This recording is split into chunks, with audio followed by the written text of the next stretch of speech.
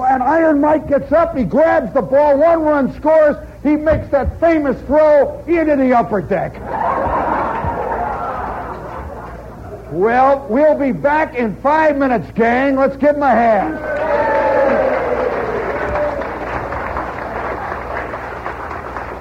Oh, we're on the air again. Oh, we're back on the air. WOR chickened out. Listen, I'll tell you, when you talk about stories of defeat, and I think this is the basic lure of the Mets, seriously. I think the lure of defeat, hey, come on, Eddie's out here. I think the lure of defeat is one of the strongest lures that we all have. That because every one of us secretly believes he is a loser. Seriously, he really does. I think even presidents believe it. Can you imagine LBJ waking up in the morning? He puts on his socks, He's putting on his socks. And he hears Huntley and Brinkley, they're on the TV, that's the greatest position to be in, is to be the commentator on life. Commentators never get defeated. Huntley and Brinkley can never make a mistake. All they can do is smile wryly at others' mistakes. Oh yeah, that's the great position to be in. It's great, really, to be a guy that has a sign in your hand that says, "How long?" You walk around with a sign, or a sign that says, "Burn the City Hall." That's a great way to be. Can you imagine the terrible feeling it must be to wake up at 8 o'clock in the morning and be the mayor of New York? Talk about losers. Boy, I am serious. That is losing by definition. Like today, no, seriously, like today, one candidate came on today, right today, and he made a comment about a housing development in Staten Island. Well, now, normally this doesn't mean anything. He made a big thing about what they ought to do about the housing development in Staten Island. And just 2 hours before that, the mayor had said, the reason we can't do anything about the housing development in Staten Island is that there's a law against it. That didn't stop the candidate, see? So it's a heck of a lot better to be a candidate than to be in. And I keep thinking of those moments, can you imagine LBJ getting up in the morning, see? And he's putting on his socks. You never imagine a president putting on his socks. They have come back from the laundry. And you know how the laundry makes them into little golf balls? And he can't get his foot in it, And finally he says, "Damn this thing." He throws the sock down, and he goes to his drawer, and there's no socks. So he has to go back and make with these socks. The laundry comes back tomorrow, And he's putting his socks on. He finally gets them on. How many of you have had to do, this must be a male thing. I don't think it's a woman thing. Almost every man has a drawer full of about 75 unused socks. Those terrible light blue ones with the clocks that run up the side? Those really ugly socks.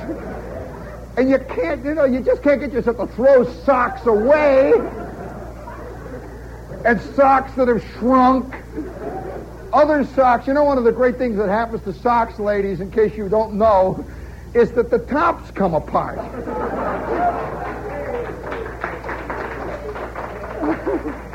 All that top, it comes out and it starts slowly sinking down. And by 10 o'clock in the morning, your sock has worked down and is now wrapped around your big toe. All by itself, Well, I can just see the president in the morning. He's putting on his socks. And he's only got one pair, and he puts them on, and they're these real tight ones, and they've got a hole in the end, so he has to fold it over. How about that, man? Or either that, or it's got a hole in the heel, see? For those of you who are chicks who don't know about this, is a trick. The hole in the heel is done this way. You pull it down over your heel like that, see? You hold it like that, and then you pull your shoe on real quick. You try to catch it, and bing, up it goes. And the hole is now up here. Well, can you imagine the president now? See, he's got his only pair of socks on. They're shrunk, and the tops have all gone to hell, you know, and they're rolling up. And now he's standing up before a giant press conference. And he's afraid to get to this side of the lectern because they'll see his socks are falling down. Well, you know, you never think of that kind of thing to do with the president, and yet it's obvious that it must happen. I'll never forget one of my great moments. I just can't tell you what a great moment it was for me to be present at this historic moment for me. I am out in the Midwest, see, and I'm at this big event, and they've got 3 Johns. You know, it's that big an event. And there was a lot of byproducts of crowds. And it was just one of those things. I'm about 15, 16 years old, you know, and there's a big famous star who's on the show and all that stuff. And I get that fantastic urge, you know, and I run in there and I'm all by myself, and suddenly in through the door comes a famous movie star. I mean, you don't expect that this, you know, somehow, you know, you think in terms of movie stars as always sitting on horses or wearing big hats or shooting it out, you know, or making love to these fantastic, but all of a sudden he's in this place with me. And I discover we're alike. It's fantastic. Well, I don't know what to say. What do you say, you know? And so I go over and I'm washing my hands, and I'm watching, and he finishes and he comes over and he washes his hands with, you know, next to me, and I can hardly wait for him to go out because I wanted to use the same one. I could always say, you know, that me and Cary Grant, you know. Well, these are the brief moments of total victory that we have in our lives. But most of our lives are concerned with a series of petty defeats. And so eventually we begin to assume the attitude inside of the loser. Have you ever noticed that Yankee fans just can't understand why Met fans are Met fans? Have you noticed that? It's like two religions. Completely in fact, I think there is a religious war going on out there. I don't know whether you've seen the Mets lately, but all the trappings now have begun to coalesce.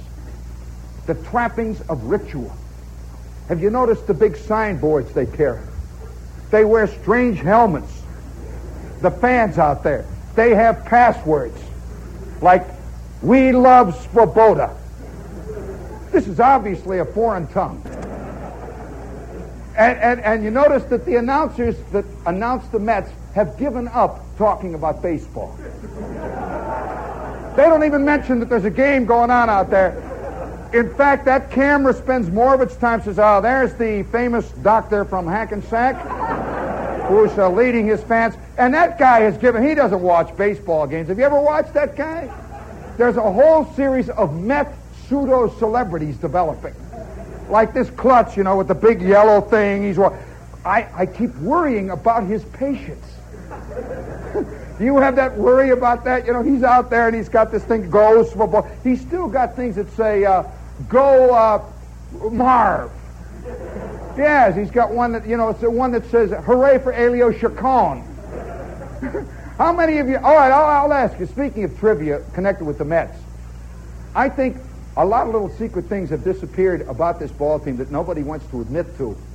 How many of you can tell me the name of an ex-Met who has led the American League at least 3 or 4 times this year in runs batted in and in home runs? What's his name? Felix Mantilla. How many people know he's an ex-Met? By the way, he's hired an entire press agency to keep that out of the papers. He doesn't even admit it, boy. And the way he wails that ball, he never was a real Met. Well, there's a funny thing about this Met mystique. And I listened to the other day an announcer, one of the announcers. There's nothing like a Met announcer. Honestly, they have contributed to the Met mystique far more than Ron Hunt has, who's a real ball player. They don't talk much about him. They've contributed to this myth. And the other day, here is an actual thing I took off WOR Channel 9. We broadcast them, And speak of losers. Isn't it just kind of fitting that WOR also broadcasts the Hercules Theater? One of the worst film shows in the history of TV, with all those Preparation H commercials running. How about those great scientific reports these guys are always making? Well, it's funny to see Hercules, Have you ever seen that Hercules thing? That we got a thing called Hercules Theater. You never knew Steve Reeves made all those fantastically bad movies. And they're always dubbed in some strange language. They're not speaking Italian. They're speaking movie dub talk. And you see the crowds carrying torches, and he's down there, and the lions are roaring. And then they cut away to a Preparation H commercial. How about that for reality in the midst of special spectacle? Well, the Mets are part of Hercules Theater. The Mets are part and parcel of the whole world of camp. How many of you thought of that? This is a camp ball team. It's not a real ball team, and that really is the essence of camp, is to look like the real thing, but to play it up. Like a camp artist is an artist who plays artist, but sells people pork and beans. No, seriously, that's the whole essence of camp. And so the Mets are part of this world of Channel 9 and the $1 Million Movie. They're all part and parcel. And so the other day, the Met announcer, I wonder how many of you heard this. They were playing Baltimore. No, they were playing the Phillies. Richie Allen, I remember, was involved. And the Phillies were driving hard, see? And the Mets, of course, are just being Mets, And the announcer said, he says, well, ladies and gentlemen, he said, and there's a runner on first. I can see it. He can't keep it from me. It's a Philly on first, see? And he's standing around out there, and he's walking around. And the announcer says, don't forget, folks, next Monday is Banner Day. We're going to have Banner Day. We expect over 1,700 wonderful banners. All of you folks who remember last year, there's a drive out to center field. It's bouncing off the wall. The runner is rounding first, and he's into the second with a stand-up double. And don't forget, friends, you can vote this year on the banners. Send your name and address to Banners here in care of WOR Channel 9 Rheingold Banner Contest. There's a long drive. It's in the upper deck. That makes the score 7-3. Lindsay, I think last year's Banner Day is not nearly as good as what we're going to have this year. And then the camera picks up 8 kids saying, we love Ron Swoboda. And the ball game is going on down there, It's being played underground. Well, I suspect that one of the things, of course, there's 2 things that go to being a Met fan. One is the obvious identification of being for a loser. And you know how they've called it the team of youth. Youth today thinks it's a loser. Are you aware of that? That almost every kid under 20 thinks that he was born Holden Caulfield. He was born a beautiful, sensitive person. He was born a person with great insight and love for all of humanity. And these klutzes don't understand it. These idiots like mothers and fathers and people and teachers, the fuzz and the whole world, And so they identify with the Mets, you see, who really, in a sense, are defying gravity. The Mets, to a man, almost with maybe one or two exceptions, really should be playing in the International League. They're defying gravity. They're in the major leagues, but they should be a little bit lower. Now, part of that thing can be found in the desire for all sensitive people to be applauded. And I think part of the Met mystique is it's a live television show where they spend all of their time picking up the crowd. Have you ever noticed how people will jockey now for position where they know that the camera, picks up this section a lot because foul balls come in here, see? I sat in the lower deck the other day, and these Met fans spent the entire pre-game 15, 20 minutes looking up to see a real live Lindsey Nelson, They said, there's Bob Murphy.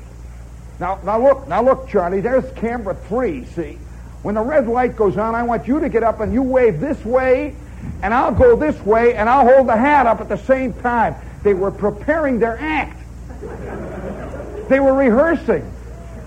And in fact, I saw whole groups of people back at first base all rising. One of them would say, all right, now all together, up, go! And they'd go up like that.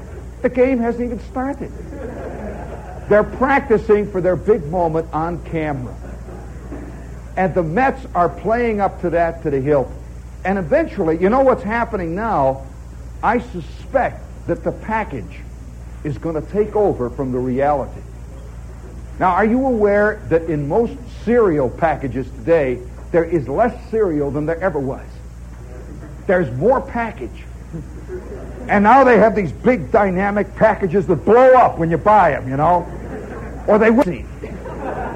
Oh, yeah, these great colors, tigers are laughing out of them and lions. They've got one cereal simply called Life. I kind of think that's all-inclusive. Can you imagine sitting down to a bowl of Life? With the new Super G vitamin,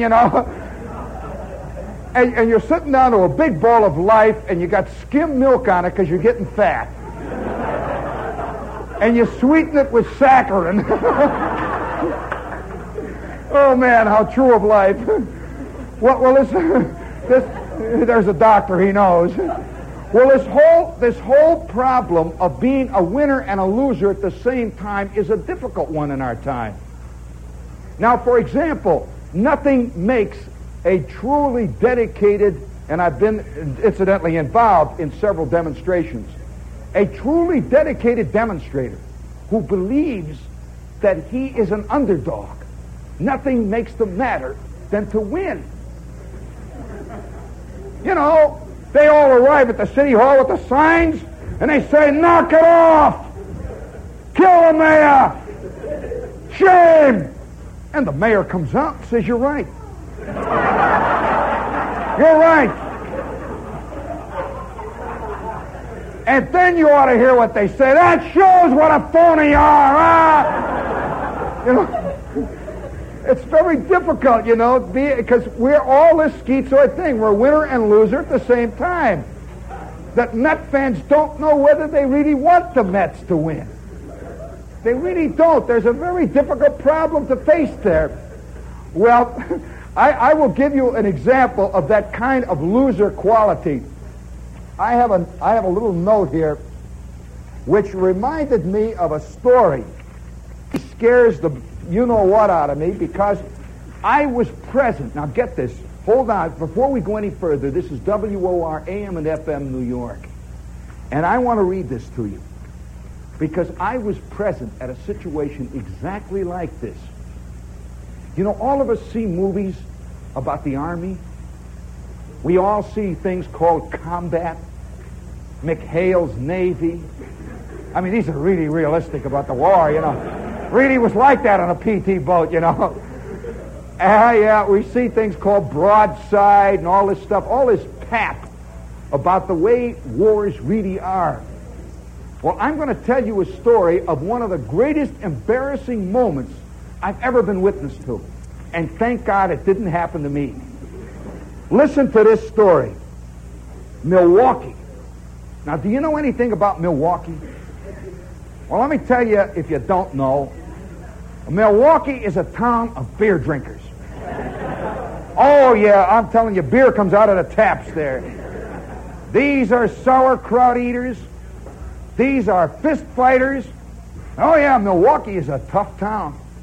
And they grow tough guys. That's why, they're having this hassle with their ball team. They fist fight all the way through life. And Milwaukee, but their great rival. Do you know how Newark keeps feeling cheated? Because it looks across the river and sees New York. I mean, so close and yet so far. Well, Milwaukee is so Chicago it can taste it. And so it hates Chicago. Oh, they hate Chicago. They hate the Chicago Cubs. And so they breed a whole group of guys. Everybody living in Milwaukee is a fighter because he fights from the very beginning, living in the shadow. Well, this is from Milwaukee. The parents of a young Marine, reportedly a Marine. Do any of you know what it's like to go through basic training in the Marines? Well, let me tell you, the Marines start where the infantry stops. Oh, yeah, this is tough, man, all the way down the line. They shave their heads all the way down to their bottoms, They just shave it all the way up and down, And they put special ears on these guys that stick out. Their necks are like cords, Oh, yeah, this is the story of the Marines. Listen to this. The parents of a young Marine reportedly scheduled for duty in Vietnam have asked President Johnson that their son not be sent into combat because of bad eyes.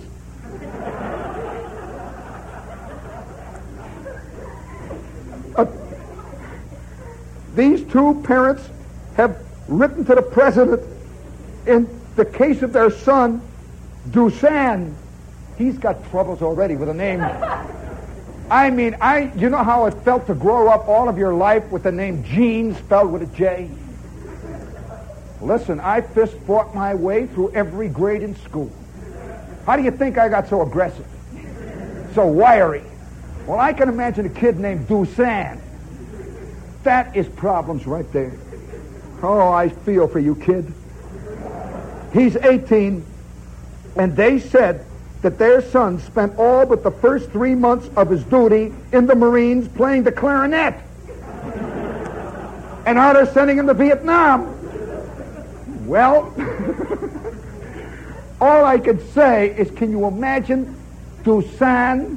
Can you imagine him explaining this to the guys in the barracks? Well, let me tell you this. Oh, nobody thinks about those little things. Can you imagine all of a sudden some guy is sitting in the barracks in the 1st Marine Division, and there's this klutz next to him, and he's this 18-year-old lunk who weighs 270 pounds. He's got 2 little eyes like steel marbles. And this big klutz, this corporal's reading this. He says, hey, listen to this, guys. Some guy's old lady wrote to the president not to send him to the Vietnam front. The guy's a Marine. His name is Dusan.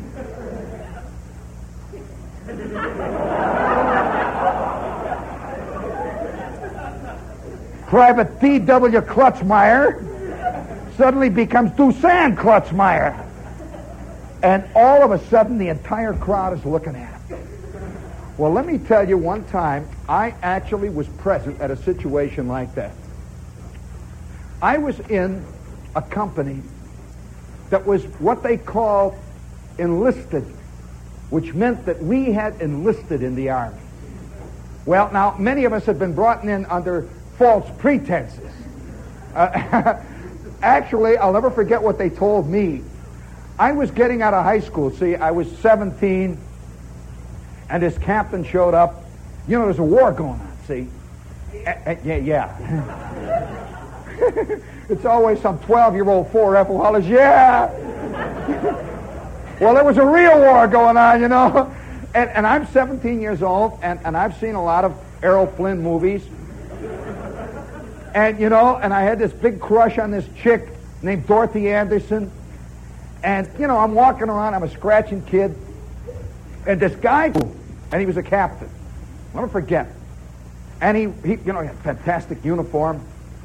And he had crossed signal flags on his lapel. A signal corps officer. I had never seen one. And he said, I want to talk to all of you boys here who are members of the Hammond High Radio Club. I'm a member of the radio club, see, and I'm a ham, and I'm 17. He says, we have made a special arrangement for young men who want to choose the branch of their service. How would you young men like to go through college, study electronic engineering, become first lieutenants in 9 years? We will send you to college. You'll have this wonderful time. We'll pay you at the same time. And then after it's all over, you'll be a first lieutenant in the Signal Corps. Now, otherwise, if you don't sign up, we know who you are. Well, you know, I thought, gee, that's great. You know, I'll go to college, and I'll be in school, and for 4 years. By then, maybe the war is over. I'll be a first lieutenant, and I'll be like Errol Flynn, and Dorothy Anderson will love me, and all that stuff, see? So I go up and I talk to him, along with Schwartz and Flick and a couple of other guys. And he says, all right. He says, fill out these forms, and we'll let you know. Well, this is funny. I've got a real form, and it says Army of the United States, and it's an enlistment blank. Now, that's different from filling out a draft form. You know, it's very exciting. It says age. It says training. Put down all your teachers, and write down the grades you got. Write down where you were born, what your mother's maiden name was, when she was born. You know, I never thought of asking my mother exactly how old she was. You know, that sort of thing. So I sat down, I filled out this form, and I went home. And 2 weeks go by, and I get another form in the mail, which I sent back without even mentioning at home. A week goes by, and my mother greets me at the door. I'm home from school, you know. And she says, the Army called. I said, the Army called, Mom. She says, yes, are you joining the Army? I said, no, Ma, they're just sending me to college. They like me. They're sending me to school, Ma. And she says, oh, that's different. And she signed the dotted line. Do I have to tell you? 10 days later, I come home from school, and there is a big, fat envelope. And the envelope is in like 27 copies and mimeographed. And had all these names, like 100,000 guys. And it says, the following shall report June 6th. They following shall report to Fort Sheridan with the equipment following issued, 1 bus ticket, 1 ticket to the train station. The following men shall report. And way down it says Shepherd, J.P.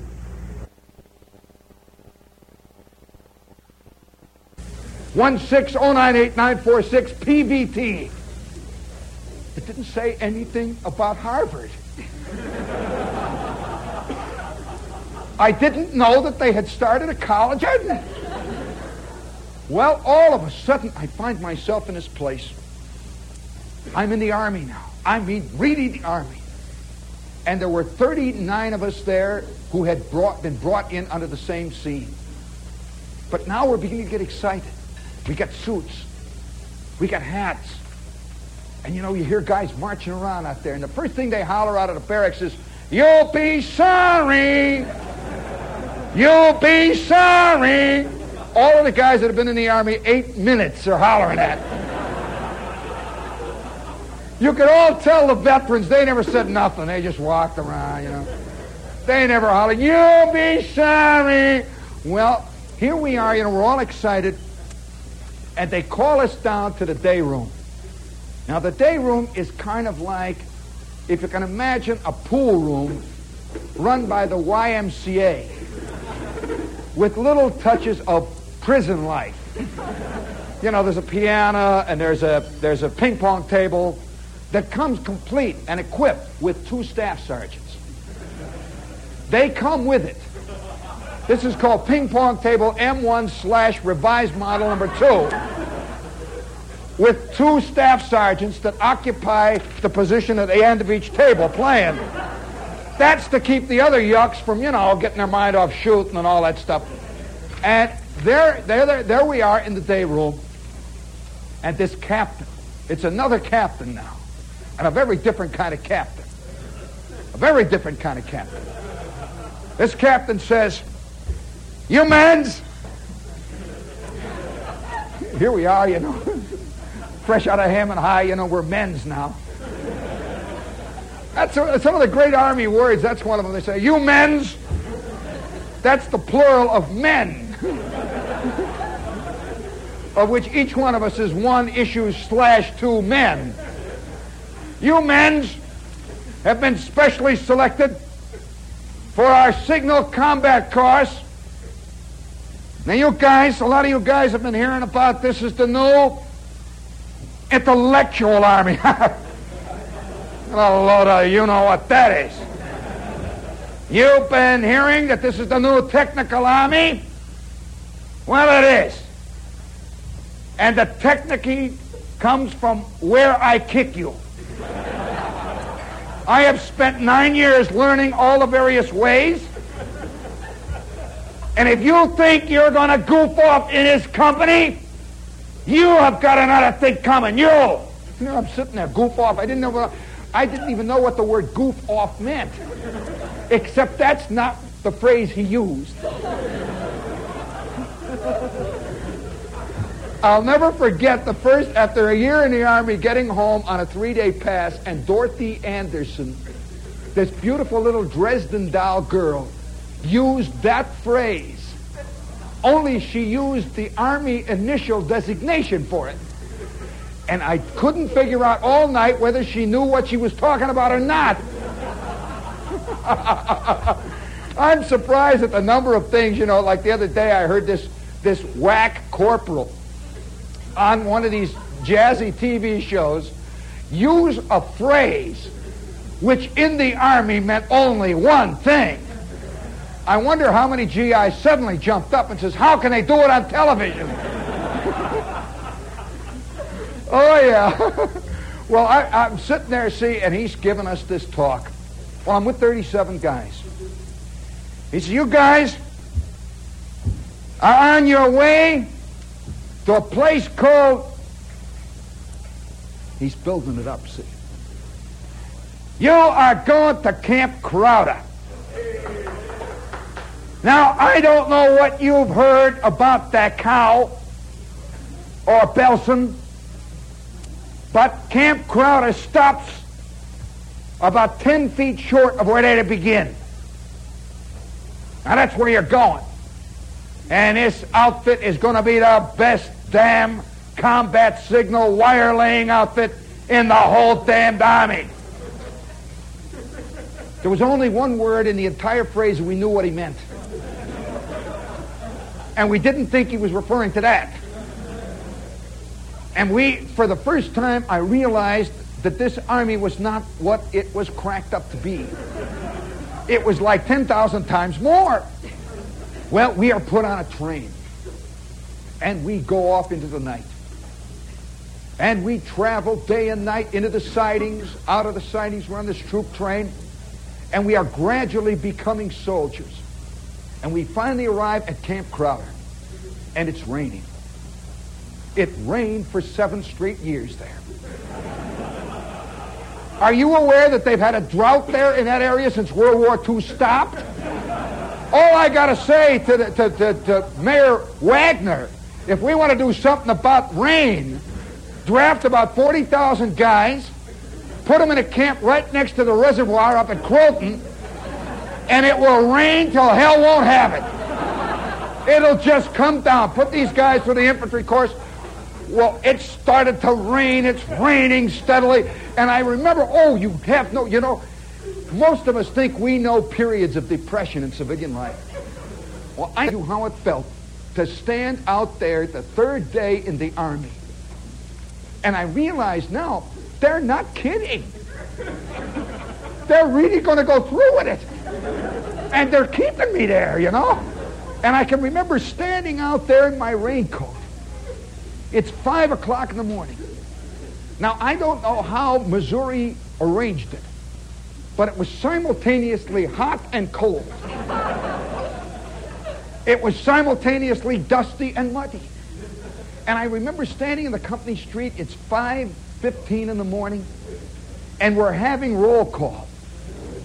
And I'm wearing a helmet liner.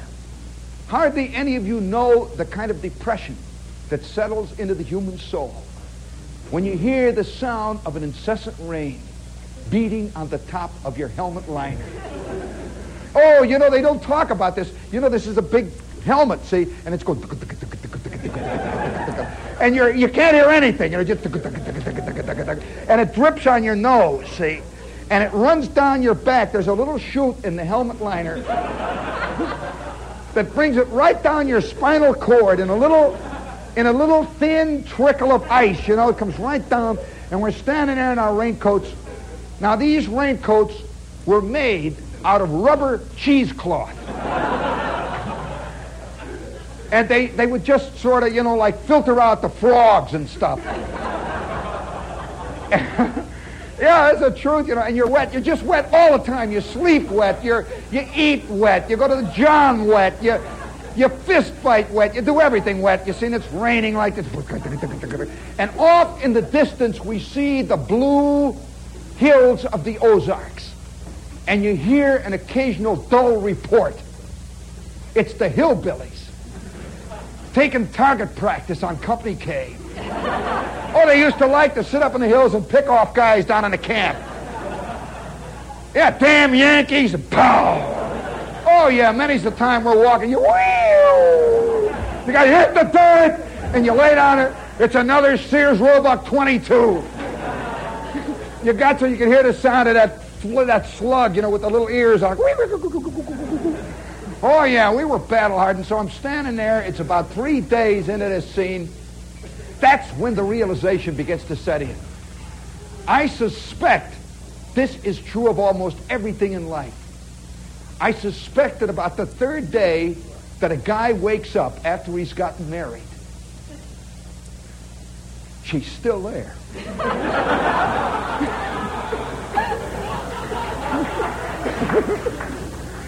But she's not going,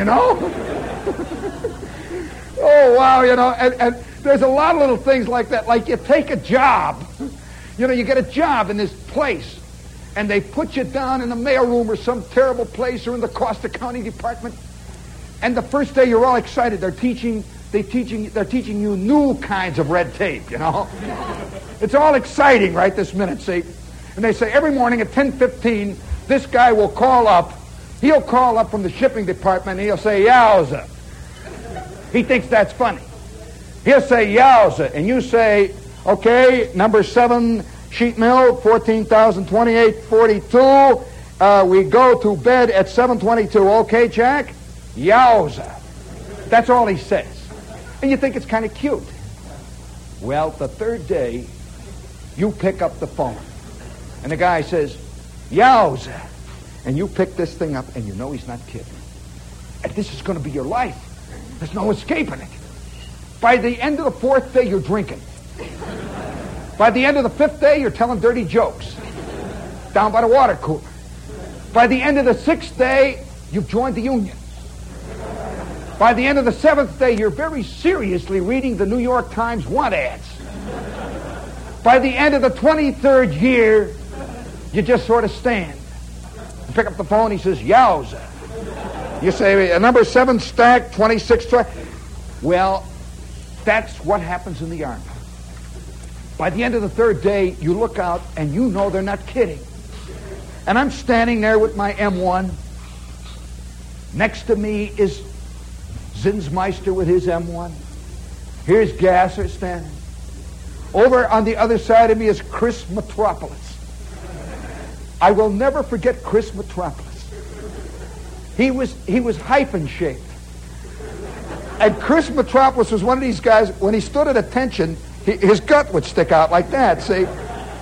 And I remember every day the captain would come along and say, "Put in the gut, Metropolis." He would go boing, and Metropolis would go like that. He would go back and forth. And Chris Metropolis was our hot rock. Chris, you know, have you ever looked in these Army stores on 42nd Street? And you see these jazzy uniforms for sale that are different from the GI uniforms? Special hats, you know, with a snotty cock to them, you know, with the things that stick up, with the gold stuff all around there. And you can get field jackets that are cut by tailors. All little fancy stuff. Well, Chris was the first hot rock GI in our company. All of us had GI hats, you know, that were this kind of, well, you know what color they were. An Army phrase for that color. Again, I can't go into that. Well, we had the standard hats. Chris had this dark forest green hat with the two little rockers sticking up. You know, he'd stand there, his uniform cut in. And Chris was our hot rock. Next to Chris, Roswell T. Edwards would stand. Roswell was our, well, again, there's an Army phrase. Roswell was the guy that would polish the insides of the brass doorknobs. And he was the guy that made life a veritable hell for the rest of us. He loved it. There are some people who like washing walls. And they really do. They say, "Look at this. Hey, this stuff really works, you guys. Come on, look at that." I saw Roswell clean the latrine. It was a work of art. It was like the Eroica Symphony. I'll tell you, the Johns never sounded the way they did when Roswell T. Edwards was latrine orderly. It was like going into a church. You could see love everywhere, you know. And Roswell, oh yeah, you know, all of you hear all the time in your life about KP. You never hear about LO. That's latrine orderly. And that's 50 times more interesting than KP. And you know, nothing is more heartwarming than to see a latrine orderly at 5 o'clock in the morning standing proudly in his latrine with the bowls gleaming. You know, they gleam there like emeralds. They're all lined up, and his mirrors are and he's got a tank of hot water, and the floor is so clean you can eat your eggs off of it and everything, you know. And he stands there like that. And off in the distance, the company is calling roll. It's the moment of truth for the latrine order. It's like the moment that they've got the bull now in the chute, and they're polishing his horns, and the assistant is now taking the gate and is about to let that bull go. It's, you know, there must be a great moment for the matador when he's walking out there and he's strutting around and there ain't no bull in sight. He's waving his hat, you know, bowing, and the band is going da da da da da da da da da da da da da da da da da. He swirls his cape, da da da da da da da da. Then all of a sudden, some killjoy pulls the thing out and this bull walks around. He looks around and he spots this guy going da da da da da da da da da da. And the next thing you know, Katari! He's up in the upper deck. Well, that is a latrine orderly. 5 minutes before the first sergeant hollers, "Dismissed!" Because what happens is everybody is standing there, you know, and you're hollering. Here, they're hollering the roll, you know. It's going along there. There's a Shepherd, Schwartz, Smith, blah, blah, blah, blah, blah. And you go, yeah, yeah. And there's always one Southerner in every company that hollers, "Yo!" Boy, you just want to kick them in the teeth, you know. They learn it from the first 5 minutes they're in the Army. They're real jazzy Army. Yo, yo, yo. They spit. Cassiel Ledbetter, yo.